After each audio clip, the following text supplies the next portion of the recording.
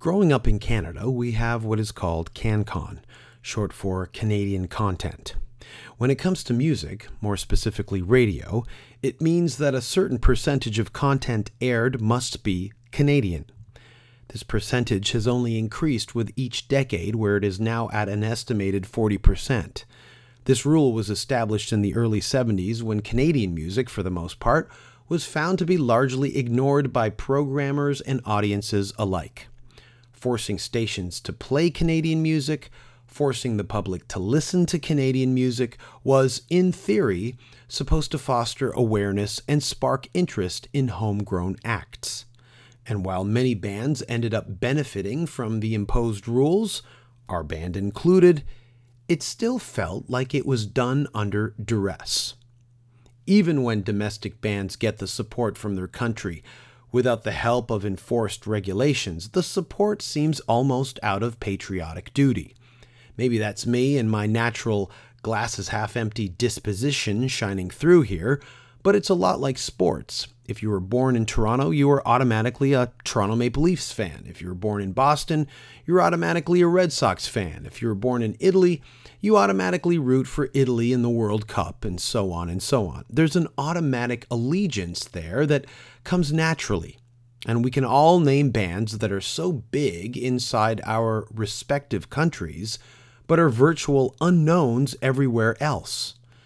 Being the big fish in the little pond has never really appealed to me, and I employ the same attitude as a music fan. I cannot, for the life of me, get behind a band and call myself their fan simply because we are both from Canada. Deep down inside, I know a lot of people force their own hands to like something domestic, but because they want to be supportive. A very nice gesture.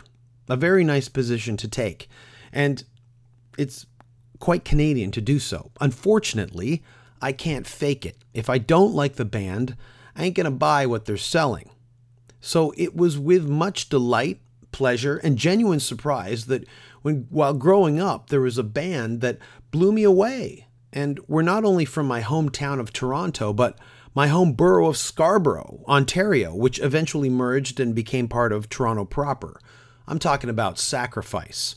When I heard that Sacrifice was from Scarborough, a band whose records I had bought and were putting out these records on Metal Blade, I was again blown away. I couldn't believe anything so cool could come out of this giant wasteland that seemed to house strip mall after strip mall. But now, when you look back on it, Scarborough did have an indelible mark on pop culture as we know it.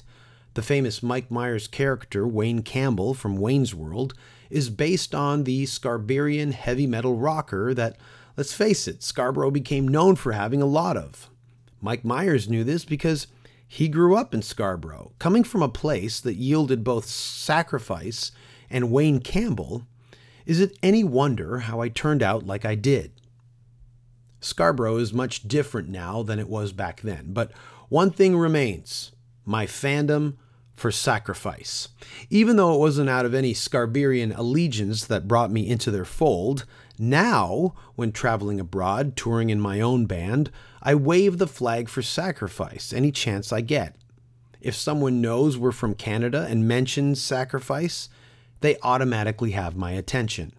It could be Cindy Crawford standing in front of me, but if someone behind her was sporting an old school Sacrifice t-shirt, I would first look over her shoulder to figure out who it was wearing the shirt. This past February, Sacrifice played the Inertia Entertainment 20th anniversary show in Toronto. The Opera House, a venue I've seen many shows in, was packed to the rafters. It was a very special night for me because I got up on stage with the band and sang Motorhead's Iron Fist. It was more than just a guest spot appearance. For me, it was a full circle moment. Probably the one time I ever walked on stage and afterward came close to waterworks due to the heaviness of the moment. It's funny, you can travel around the world and be accepted on many stages, in many scenes, but it's always your hometown scene and the people that made that scene that you always crave acceptance from. After that night, I earned my stripes, and no matter what anyone says about me or my band, nobody, and I mean nobody, can take away the fact that I sang with sacrifice. It is not just a feather in my cap, but rather plumage in my cap. That night, when I left the venue, I was walking on clouds, adrenaline still pumping through my veins hours later, reliving the moment over and over again until sleep took me. This episode is with Rob Urbanati, singer of Sacrifice, and member of a band, much like last episode's 135 with the guys from Death Angel, a band that means more to me than just the music, but whether they know it or not, encouraged me, inspired me, gave me incentive, and became the example that I followed. And I hold them in part responsible for me doing what I do today, being in a band myself, playing music. Even to this day, my path is crossing with Sacrifices in a way I hadn't anticipated. We are in the middle of recording our new album with none other than Eric Ratz, who, of course, co-produced the Sacrifice album Apocalypse Inside in 1993. One thing I want to mention here, this talk with Rob happened after the Calgary Metalfest, which was billed as a historic night of Canadian metal with Annihilator, Exciter, Razor, and Sacrifice all playing together for the first time, put on by Big Nate Productions. For legal reasons, the festival wasn't allowed to use the title of Big Four when addressing these four bands together. Rob and I mentioned this on the podcast and go one further and say there's actually a Big Five in Canada, which would include Voivod. But here, in the intro of this podcast episode, I want to go even one further and say there's really a Big Six if one was to include Malhavoc.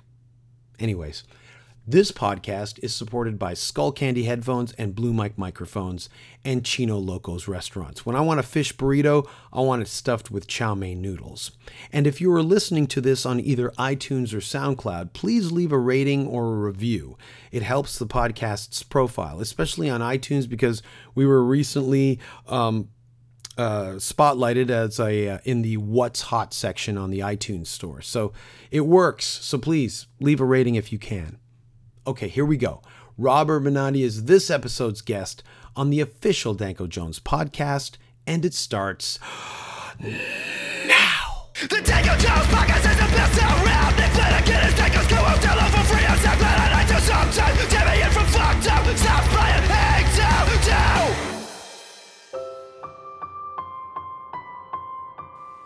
What? What did you just say to me? You don't want to listen to the Danko Jones podcast? Well, fuck you, my man. You want me to take my fist and shove it up your ass? Cause I will. Don't you dare say that shit about Danko Jones. Man, his podcast is the best in the whole world. Did you hear me? The best podcast in the whole fucking world. Listen to the Danko Jones podcast. Listen to the Danko Jones podcast. If you have nothing, now you have something to do. Listen to the Danko Jones podcast.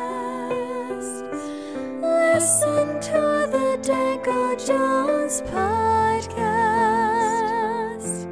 La la la la la la la la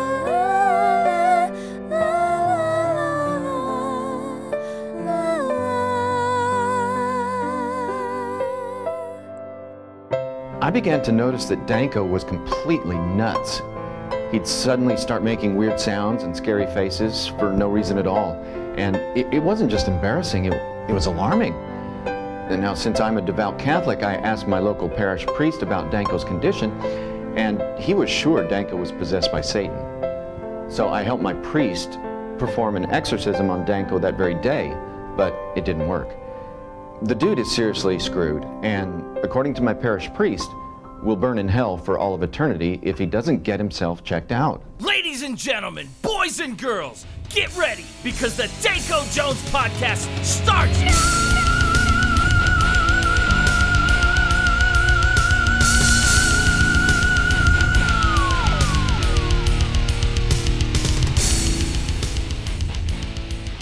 Rob, it's great to have you on this podcast. I know you and I have been talking about doing this for a year, over a year, like probably, yeah. Yeah.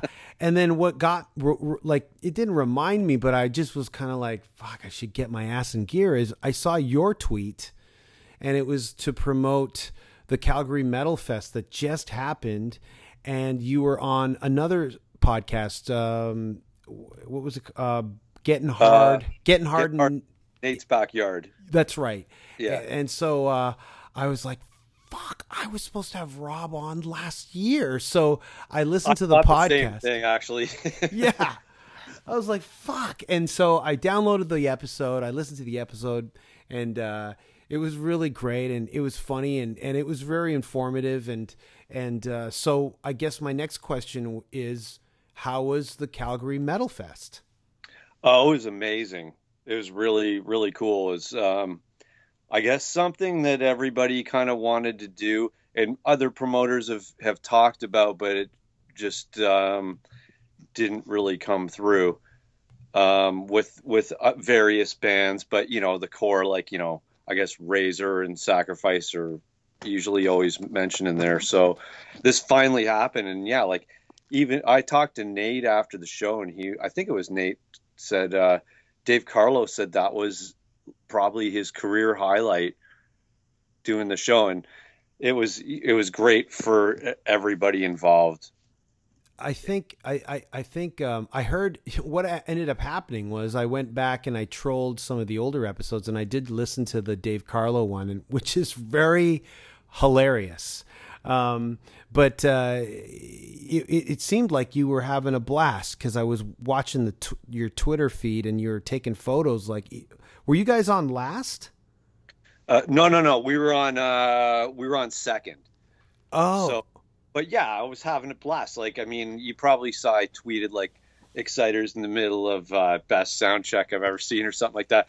And it was like, it made me so happy. You know, they're one of those bands that I didn't think I'd ever see, like the original Exciter back together. And they're a big band from my childhood, obviously. And, you know, I told the story on stage, like I was probably 15 years old watching them at the concert hall. I was right up at the front, like right in front of John Ricci. And like, it was kind of hard for me to contain myself when they're, you know, doing Violence and Force. They did about half the song on sound check, and they stopped. I just yelled, "Fucking right!" You know, wow, it was pretty amazing. So yeah, it was great for everybody. I hope this guy Nate does it again, because it was I think it just gave some sort of real authenticity to Canadian metal and pride when these four bands got together. From, like, I think people are calling it like the big four of Canadian metal. This is what I've heard. Yeah, he was somehow not legally allowed to say that. But, wow, that's crazy. People were pretty much calling it. Well, for me, I mean, the big four, I mean, you can swap in a couple of other bands in there as well. So they can have the title Big Four, but maybe the Big Five would be good. Yeah, like Voivod. Voivod would be, yeah.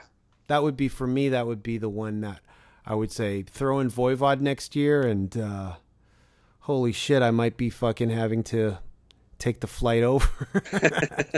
Yeah, there's a lot of happy people that night for sure, bands included. Yeah, I could feel that it was a very kind of almost like a high school reunion kind of vibe, I would imagine. Well, it's always like that when we play with Razor, because we've got so much history with them. We played with them probably more than any other band, and we're really good friends that don't really see each other that often. But it's really like when we get to, like, we were sharing a room backstage and stuff, and it's just like we'd never, you know, no time has passed when we get together with those guys, and it's always amazing to hang out with them. You know, we miss those guys. Mm-hmm. Yes, I understand. And to hang out with Exciter was cool too. Sorry, you broke up there. To hang out with Exciter was really cool too. Yeah, and it's interesting that it comes at a time when Annihilator is actually very active in Canada. So that was good timing. Yeah, I don't think they, like, I mean, they've been concentrating in Europe, I guess, and haven't played in Canada that much, but I guess they're everywhere they're playing, they're drawing quite a bit. So yeah, I think they're rediscovering Canada. Yeah, and I think it just had to like take some time and things come around again. And I think there's a renewed interest in Canadian metal. And when you look back, you go, wow, like these bands maybe never achieved the success of like a Metallica or a Slipknot or whatever, but they're timeless records that it was very interesting to hear the episode with Dave Carlo because Nate brought on this uber Razor fan, and then Dave goes, "How old are you?" And the guy goes, "I'm 26." And this guy was going so deep into the Razor catalog that like Dave had to ask him like who are you? And so I think that with the advent of the internet and just the ability for anyone to quickly find out about the whole Sacrifice catalog or the whole Razor catalog, they can really kind of bring up to speed as to who all these bands are. You've got this renewed interest now. I think maybe I'm wrong, but I feel it in the air. No, it's true. Like we get the same thing. Like I'll be talking to somebody at a show and they'll be saying the same thing, like going way back and knows all kinds of info and asking me about things I've forgotten about. And I'll say, "How old are you?" And it's the same thing. And you meet guys all the time that, like actually at the show, I met that guy who's there with his dad, and he's like, "Yeah, I love Sacrifice. My dad got me into the band," and things like that happen all the time. And yeah, I mean, that's the thing is, everywhere we go, when people find out we're from Toronto, it's like, well, a lot of the times we get the whole, "Oh, you like Rush?" That's pretty much a standard, but we do get a lot of like, "Have you heard of Sacrifice?" And that starts a conversation, And I remember at Wacken, we played Wacken, and I love going to the metal shopping area. They have this metal market area, and there's like, I don't know if I should tell you this, but I got a Sacrifice patch there. Yeah, it doesn't matter where we go. There's like, geez, we're just down in Peru, that they had better Sacrifice shirts than we had at the bootleg places. So actually, the bootleg place had better shirts than any band's original merchandise, to tell you the truth. Yeah, I got also a Sacrifice pin. Yeah, you can't stop. I mean, it's not. We're happy that people are wanting to do that. It doesn't faze us. That's cool. Sorry for supporting them, Rob, against you guys. No, you support them all you want, because we don't have patches. yeah. That's why I was like, wow, this isn't, and it's orange too. Or very rarely we have patches anyway. The Sacrifice logo is an orange. I have not seen that one. Yeah. I believe it is on my jean jacket now. Awesome. Yeah. I'm proud. And, there's a few things like we could go over, but you guys do still manage to tour quite a bit. Like we just mentioned, the Calgary Metalfest, it just happened. Didn't you guys play somewhere in Winnipeg, or was it somewhere in Manitoba recently? We did a show. We did a couple across Canada last year. That was we played Vancouver and Winnipeg. This year, for the most part, we're kind of stuck to only doing about 3 shows a year, honestly. This year we've just done Toronto. We played Peru, and we did this Calgary thing. That's all we have booked for this year. How does Peru pop up? Like Peru's like, that isn't really, we've never played Peru, and I know South America is such a vibrant metal scene, but how does like a Peru get in touch with Sacrifice? Well, usually it's they'll contact one of the guys through Facebook or something. We've had like, I don't know why, but South America has always had really intense, crazy Sacrifice fans all over the continent, and especially on the west coast of South America. And we've been offered shows quite a few times, and this time we said, yeah, let's do it, and we talked to, I think it was maybe our manager Sean talked to Caton from High Roxy saying, yeah, this promoter's amazing. You guys have to do it. And we're really glad we did. It was really great experience. They treated us great down there. The fans were amazing. The show was amazing. Lima's a beautiful city. And yeah, we had a really great time. It was actually one of the best times we've had as a band going away. That's the thing. You mentioned Caton, like that's another band I see going to South America all the time. But I think Caton has really pushed Hyrax forward as a full-time thing. A lot of people don't realize abroad that, Sacrifice is a band that's in like 3 different places in the world. So it's not as if you guys can get together and jam every Friday or something. Yeah, there's basically Gus and me that live here, and Joe's in Detroit and Scott's in Vancouver. So, we keep the base solid here. Gus and me jam quite a bit and, make sure we're tight. So when the other guys come in, it doesn't take long for us to get it together. I mean, they're practicing at home, they're making sure they know the songs before we get to wherever we're going. And yeah, it doesn't take long to get it together, but it does make it difficult for us to do these shows. Like last time back in February, I you mentioned that to me before, that like you and Gus are always at your space, even though Joe and Scott are, in different parts of the continent. Okay, so you run through Sacrifice material, but do you end up like writing riffs that are completely original and completely new that might not even be for Sacrifice, like a completely different project between the two of you?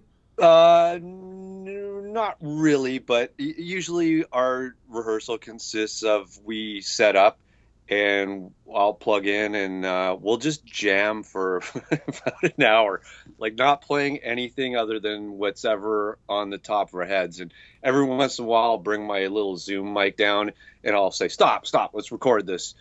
And there's times where we'll, go off into like a more like rock direction, or we're just jamming, but none of it is really going anywhere other than we'll take the odd part here or there, record it, and make a song out of it. So there's no side project or anything. Yeah, that's the first thing that popped into my head when I heard you say it back in February. Yeah, we've thought about it, but we're trying to focus on getting some kind of EP together, and there's always a show coming up, and we don't have that much time to rehearse. Usually it's a Sunday, leading up to talking to you, I contacted Craig Rose, and I go, yeah, I'm going to be talking to Rob in a couple of days. And I go, I will not ask him about a new record, because that's probably the last thing he wants to talk about. But you brought up the EP, so I've heard that thrown around before. I think I even heard it on Nate's podcast. There is kind of an EP that you guys kind of want to get off the ground, right? Yeah, we're just waiting for that divine spark to hit. It's we have stuff written, but we're at the point like we don't want to release anything unless it's really moving us.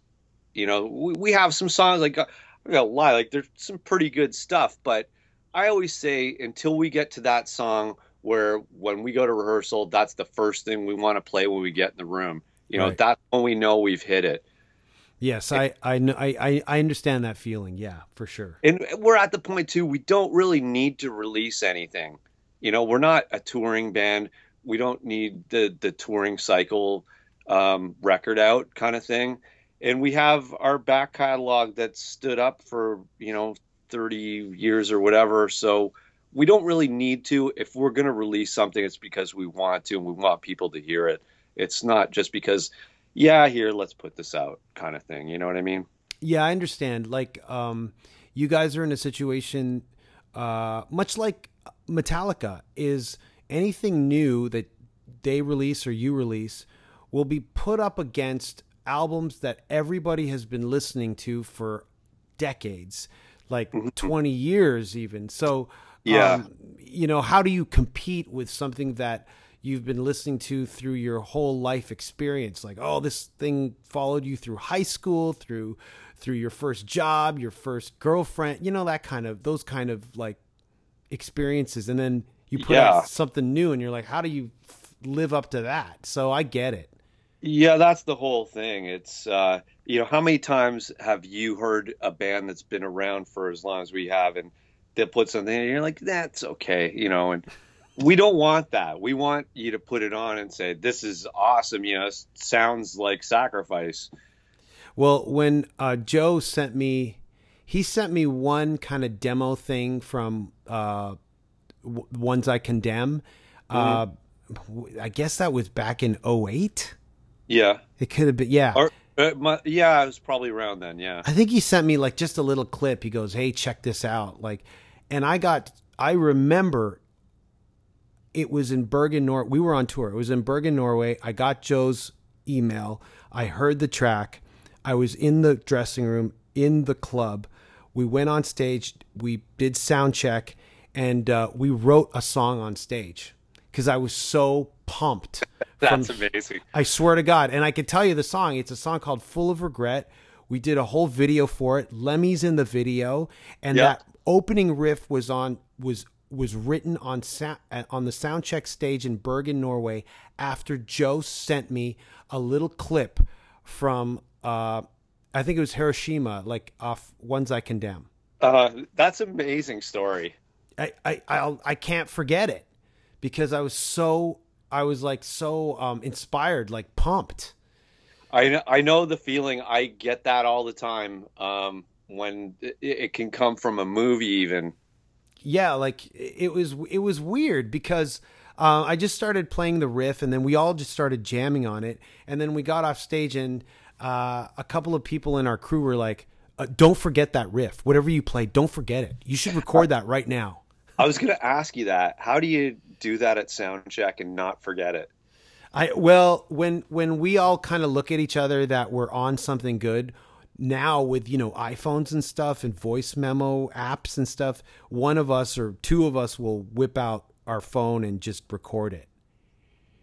That's what we've done. And in fact, on this new record we're working on, we kind of hit a wall writing songs at one point and we needed one more song. And then JC sent me this voice memo from Soundcheck. Actually, that was in Norway too, but it was on our last tour of this riff that we were all jamming on at Soundcheck. And we wrote the song for the new record like months after we had forgotten about the riff, but he had recorded it. I always find, I don't know if you get this too, but that when you're at that point where you need one more song and you're having trouble, that last song usually turns out pretty good. It might take a bit longer, but it usually comes out all right. It's so true. And this new album we're working on, it's funny because Eric was just like, you guys, I think both Eric and JC were feeling we needed two or three more songs, and I think those were the best songs we wrote at the end. Cool. Yeah, so I'm looking forward to it. Oh, can't wait, man. That's the connection we have right now doing our new album is Eric Ratz produced or co-produced Apocalypse Inside with Dave Carlo. Yes, sir. I think it was actually Ratz. It might have been his first album he did, I think. Yeah. Or the first album he got producer credit on or something. Yeah. It was weird how we found him too. We were in a rehearsal building and there's a band down the hall. I think they're called Mind Rape, and they did a demo and we were saying, this sounds pretty good. Who did it? And they said this guy Eric at Phase One. We're saying, oh, Phase One, yeah, we've recorded there before. So that's how we picked him. And then since then he's done he's done all kinds of stuff. Yeah, all kinds of stuff, including Cancer Bats. I saw Scott today, and you are on a Cancer Bats album. Yeah, and the song's called Ratz, believe it. Yeah, that's what I always wanted to know. Does that kind of have to do with Eric or like what? The lyrics are pretty harsh, and I hope not. No, I might have said something about that, but Yeah, I said you should spell it with a Z or something. Yeah. Well, that's cool. That's cool. Yeah, that was actually the first time I'd seen Eric since we did Apocalypse Inside in '93. I think I did that Cancer Bats guest thing in it was probably around 5 years ago or so. So it's quite a bit of time between there. Whoa! Wow. Yeah. Well, that's the thing about Apocalypse Inside is, okay. So going back to South America, Marquee Records out of Brazil. Mm-hmm. They reissued the first 3 Sacrifice albums on vinyl. Did Apocalypse Inside ever get a vinyl reissue? Actually, they did CD. They didn't do any vinyl. Marquee. Oh. Apocalypse Inside did come out on vinyl. The name of the label escapes me right now. I think they're based out of Italy, and they did a really tight pressing. Like it was only might have been 500 or 1,000 copies. Oh wow! But that was the only time it's ever been pressed. Yeah, on vinyl. That's interesting. And did you say when it came out? Like fairly? It was about 2 years ago. Oh crap! Yeah, I gotta track that down then. Well, I'll see if I have 2. I'll give you one. Oh, But I might only have one. You never know what you find in those like metal markets in Europe. That to me is like Disneyland. Yeah, You see, just that's never the thing. know. We've only played once in Europe, so we haven't really got to experience that as much. Well, you guys should be playing those metal festivals. Of course, it's your schedule. It isn't anything else. Because I think if your name was bandied around, I think, and you guys had the time, I think you could fill it. But of course, there's 4 different lives going on. So yeah. I get it. I get it, man. Well, it's not like we don't get offers. We do get offers. It's just timing's everything with this band, unfortunately. Well, who reissued those albums then on vinyl? Because that was War. Sorry, that was War on Music. They're based in Winnipeg. Oh, gotcha. Okay, I'm getting confused, but I gotcha. For some reason, because I mean, Sean reached out to me like 5 years ago about the Forward to Termination liner notes, which I wrote, and I was so honored to write them. But I don't know. Did they ever get released or? They're going to be. Oh man, I can't wait. Seriously, can't wait. Yeah, Cyclone Empire out of Germany is going to be re-releasing them, and yes, finally that will see the light of day. That's amazing. Yeah, finally. I know it's been a long time. Sorry, Danko. I think. Well, no, it's fine. I mean, every few months I'll email Sean going, "Hey, what's the update on that?" Because I basically I just want to see it. I just want to like hold it in my hands. Yeah, I do too. Yeah, it'd be cool. But yeah, anyways, I mean, that's great. Things to track down, and at least they're, doing this podcast with you. Usually, or doing the podcast with people. Oftentimes, they have things that they want to plug or promote. I could use that as something to promote for you. Like there is stuff coming out.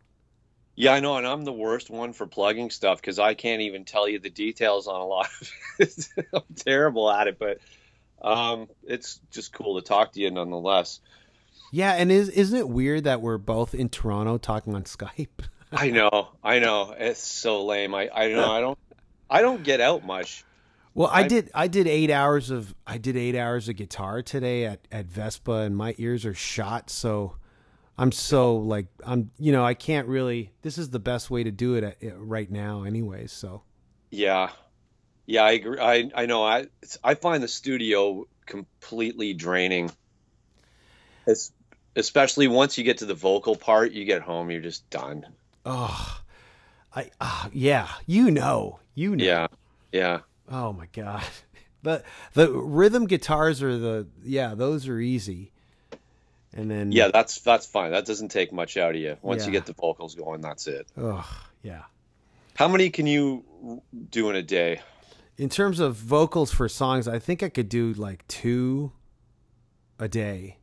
Yeah, I'm about the same. because the way Eric does it, he works you really hard, and I mean I can't do more than 2, I don't think. So, and we're heading into vocals like around October, so you know the weather's getting colder. You know, guitarists and drummers, they don't get it, but you know, for a vocalist, it's like, fuck, it's gonna be cold come mid-October, and my voice is gonna be. It's just, you know. When it gets dry too, I find that affects me. Yeah, especially the way you sing. I mean, people probably go, "Oh yeah, you just gotta scream," but actually, you need to take care of your voice even more. Yeah, I mean, it's even. I don't know if this happens to you, but if we're playing somewhere and there's some band playing a club the night before, I can't go. oh No. I want because more than yelling, screaming, anything. Talking above music in a crowd destroys my voice more than anything. I can't do it. That's why I usually I'm.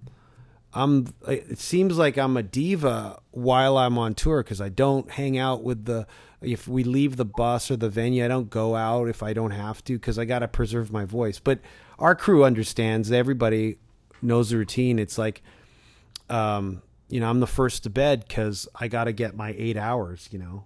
Yeah. So, I know it sucks being the singer, right?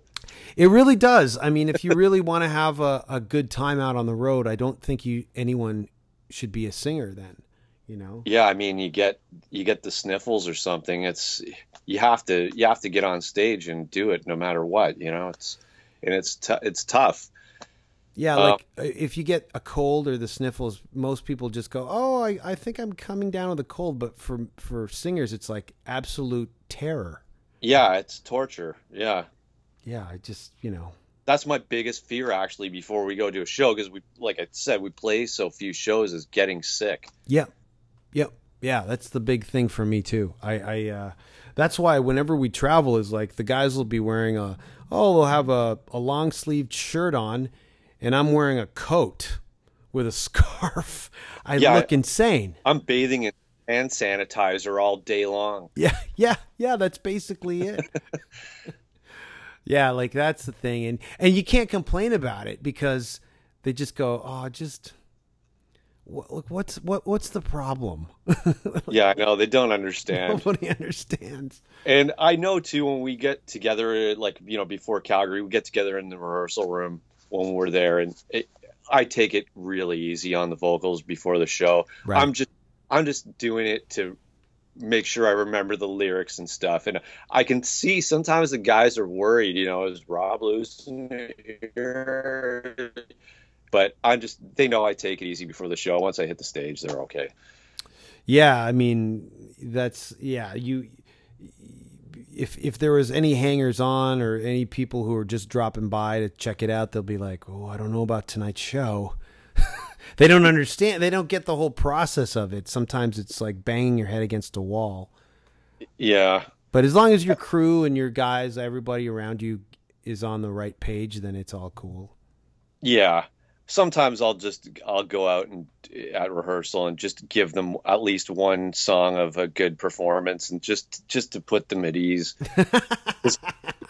You know, when I started singing like this when I was 17 or whatever, I didn't think I'd still be doing it at 49.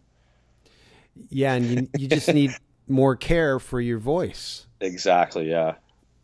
And speaking about shows and reunions, I have to make mention and thank you guys. I mean, I can't believe we've talked this long without me doing it. I should have said it right off the bat. But getting to sing with you guys this past February in Toronto at the Opera House for the Inertia 20th anniversary was a dream come true for me.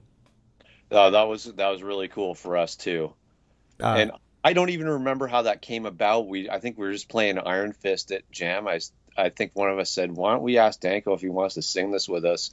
Because you know the Lemmy thing just happened, and you know just seemed like you know it was right. Oh, and yeah. We were happy you agreed to it, and it was people always ask me about that, you know.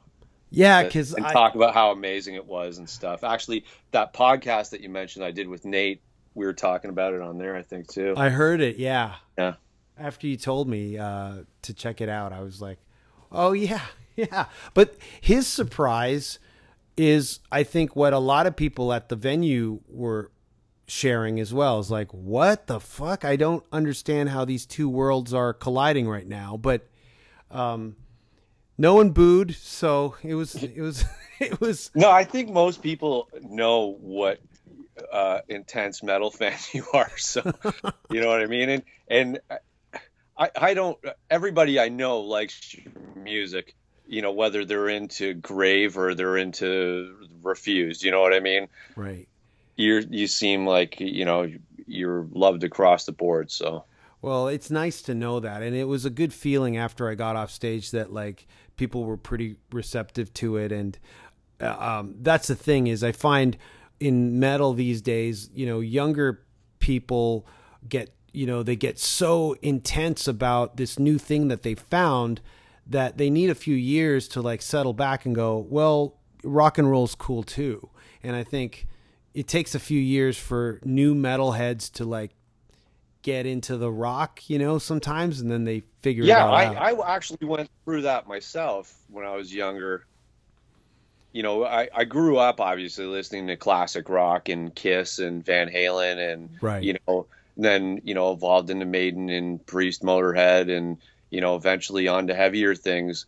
And once I think I got into the Venom area, I think I let go of the classic rock for a little while. But it wasn't long before I came back to it. Yeah. It's pretty much my path as well. When I got into metal, I just got so into metal, and then punk rock, and then I let go of metal for a few years, and then really got back into it. So, you know, it's just things go in cycles, I think. Yeah, I think it's pretty common with the metal kids. Yeah, I'm just glad that, you know, there's enough of an openness in the metal scene to allow for, you know, rock bands to at least get on stage and sing one song. Yeah, well, I mean, it's a lot. I think people are a lot more open to different music now than they were back in our time. Yeah, it was a lot more hardline. But that morning that I sang with you guys, the morning of, I actually was at the hospital because I cut my hand open and I needed 5 stitches. So I was like, what kind of omen is this, man, for tonight? So I had my hand wrapped, and I was like, I couldn't shake people's hands. So I felt really like awkward and weird. But, when I was on stage with you guys and I had this hand wrapped and I was singing, holding the mic with my left hand, I was like, fuck yeah, man. I bled for metal today. I bled today to get here. Man, I remember when you came in to do that at rehearsal, you just kind of came in and took off quick. And, yeah, we were all like, oh my God, it's amazing. Oh, I would do it again. And I would like, man, I was so hyped. I was so nervous and so hyped when I went to the rehearsal space with you guys. Well, I guess we kind of were too, you know, but we knew it would be great. Well, I mean, I think I gave Gus's wife my phone. Yeah. And I was just like, yeah, please take as many photos of this as you can possibly take. 'Cause this is such a moment for me. I remember being up there thinking, I hope someone out there, I was kind of scanning the crowd a couple times. I hope somebody's taping this. I was too. That's what I was hoping for. And there's some really great shots from like pro photographers that I saw online. I think BWBK posted it online. Yeah, I saw a few of them too. Yeah. And there's a great shot that Amy, Joe's wife, took of Joe, myself, and Brian Taylor when you guys were about to go on. I think Noel was talking, and they were doing the whole Inertia 20th anniversary kind of speech and presentation.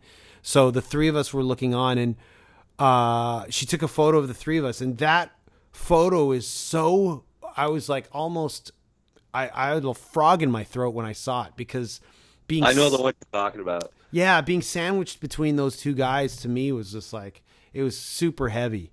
And of course, when you're there, you don't really see what's, you're not really aware of, well, a photo can really kind of cement a moment. So Yeah. it was really kind of like, holy shit. And then when I got off stage with you guys, I was nervous because I didn't know how it really went down. And there was Brian and Junior were like, great.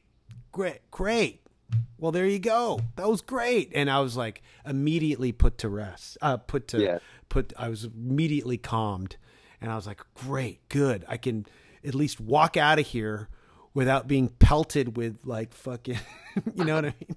No, we knew that was not going to happen. I knew you had a little bit of worry about that, but we knew that was not going to be the case. Oh man, I was just, oh man, that was such a night. I was like, it's always special playing in Toronto. I guess it probably is for you too, but because we so seldom do, and when we do, we always end up bringing out people that we haven't seen for years. And like you said, Brian Taylor was there. He was hanging out with us the whole night, and it was great to see him. He was a big part of our youth, like. Well, I don't know if Sacrifice really would. There's a few people I don't know if Sacrifice ever would have done anything, but him definitely. He got us in the studio. Yeah, did our first demo, did our first 3 albums. We used to spend every Friday night at his place listening to new albums that came out, and it's just a big part of our lives. And for me, he is a big. Like, he is a big presence for me in Toronto. And I think the fact that I can actually like go, when I see him, I can actually go up to him and we can chat. If I was to tell the 15-year-old me that I would be able to do that with that guy behind the counter at the Peddler, yeah, I would have gone, there's no way in hell you will get to that point. But it's just so cool. And I think when I saw him at your show, I was like, I think I said something like, you're here. Wow. Because I don't think he ever goes to any shows anymore, Well, he doesn't live in Toronto anymore. Oh, right. Yeah, that's right. He doesn't really live that close. So, I mean, it's hard enough for him to come to work, I guess, and to get him out to see a band. It feels pretty fortunate when you get Brian to your church. Yeah. As you go, Yeah, it's amazing. And I still remember the moment when he started to talk to me like I wasn't like a maggot. Yeah, I've seen him talk to a lot of people like that. I remember I walked out of there going, holy shit, that was amazing. So yeah, it was such a heavy moment for so many. That night was like, wow, like a heavy moment, one after the other. And then when you go to a Sacrifice show in Toronto, you inevitably, run into people you haven't seen for years. So yeah, I always say it's like the high school reunion for old metal guys. Yeah, it was a really special night. It was cool. And the fact that it was at the Opera House, and, I don't go to too many shows locally anymore. And, I've been to, I used to go to a lot of them at the Opera House when I was younger, and that whole night I was like, wow, I feel like I'm 17, Yeah. It was weird. I hear that a lot, actually. And I feel like that too, actually, when we play. Feels like time stopped in 1988 or something. Yeah. We're all at the Siboney. I felt it was also another heavy moment was, having Joe's, family watch him side stage. I thought that was pretty heavy. That was really nice. That was cool. Like right beside her dad. And, it's so cool. Yeah. My daughter was there as well. Really? The whole family was there. Yeah. I think my daughter was on the other side of the stage from Joe's kids. Right. Yeah. I think she was by the monitor board, but yeah, it's special. She'd actually seen us play the last time, which was like 2009. She was pretty young then, but my daughter's 17 now. So, it's amazing to be able to, get her out and watch us play. Like it must be thrilling to watch like kids just go nuts over your dad singing, like where they're thrashing about. Is she into like heavy music or? Yeah, my daughter, her musical tastes are pretty much all over the board, but I guess from growing up with me as her dad, you could put on any metal album, she'll be able to tell you what band it is, what song. So yeah, but she likes metal. She likes, she likes all kinds of stuff. She likes old jazz. She likes, Amy Winehouse. Everything. She's got a lot more varied music taste than her dad does. That's for sure. Right. But I think that's such a heavy moment to like, especially at a show like that where everyone is just like frothing at the mouth to see your dad play is heavy. I mean, yeah, that's something that's weird. We've never really talked about. I don't know how she feels about it, other than, she just thinks it's cool to see her dad play live. I just was watching Joe's daughter and I was just looking at her while you guys were playing. And I'm like, this must be so heavy for Joe to like be able to show, it's not just something it's not a scrapbook filled with photos going, I used to do this. It's like, it's right here. She's of age where she'll remember this and it'll make an impression and people are going batshit crazy over him, it's heavy. Yeah. I think that was the first time Mackenzie had seen us play Joe's daughter, and right. Yeah. Gus's daughters were there as well. That's right. Yep. I remember Gus's daughter was there. And Gus's daughter's older too, right? She's like in her teens. Yeah, his two daughters were there. They're about, I think they're around 18, 19. Can't say for sure, but around there somewhere, yeah. Yeah, so everyone's kids are old enough that, this is gonna stick out. It's a memory that they won't forget. Yeah. It's cool, man. Yeah. Yeah, it feels pretty good when you're a parent and you can do that, actually. Yeah. Because I remember in 2006, the Sacrifice reunion show, we had a gig on the 401, and I realized once we got into the van and we were driving home that you guys were wrapping up, and I missed it. And that was in 2006, so that was like 10 years ago. So maybe not everyone's kids were old enough to remember that properly, right? But now they can. Yeah, exactly. 2006, my daughter was too young. I think all our kids were probably too young to go. Yeah. So now it's like, wow, like, everyone can remember this. Yeah, and it's not the same. Like, I mean, I'm sure they've seen videos of us playing on YouTube or whatever, but it's not the same as when you're actually there and you can hear it and feel it and all that other stuff. Yeah. It's like going to a sports, an actual like hockey game rather than watching it on TV.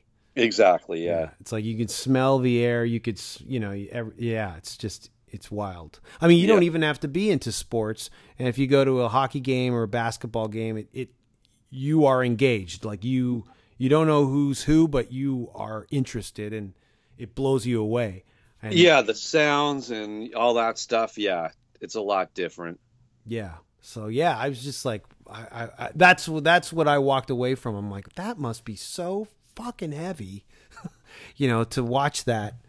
And then just go home.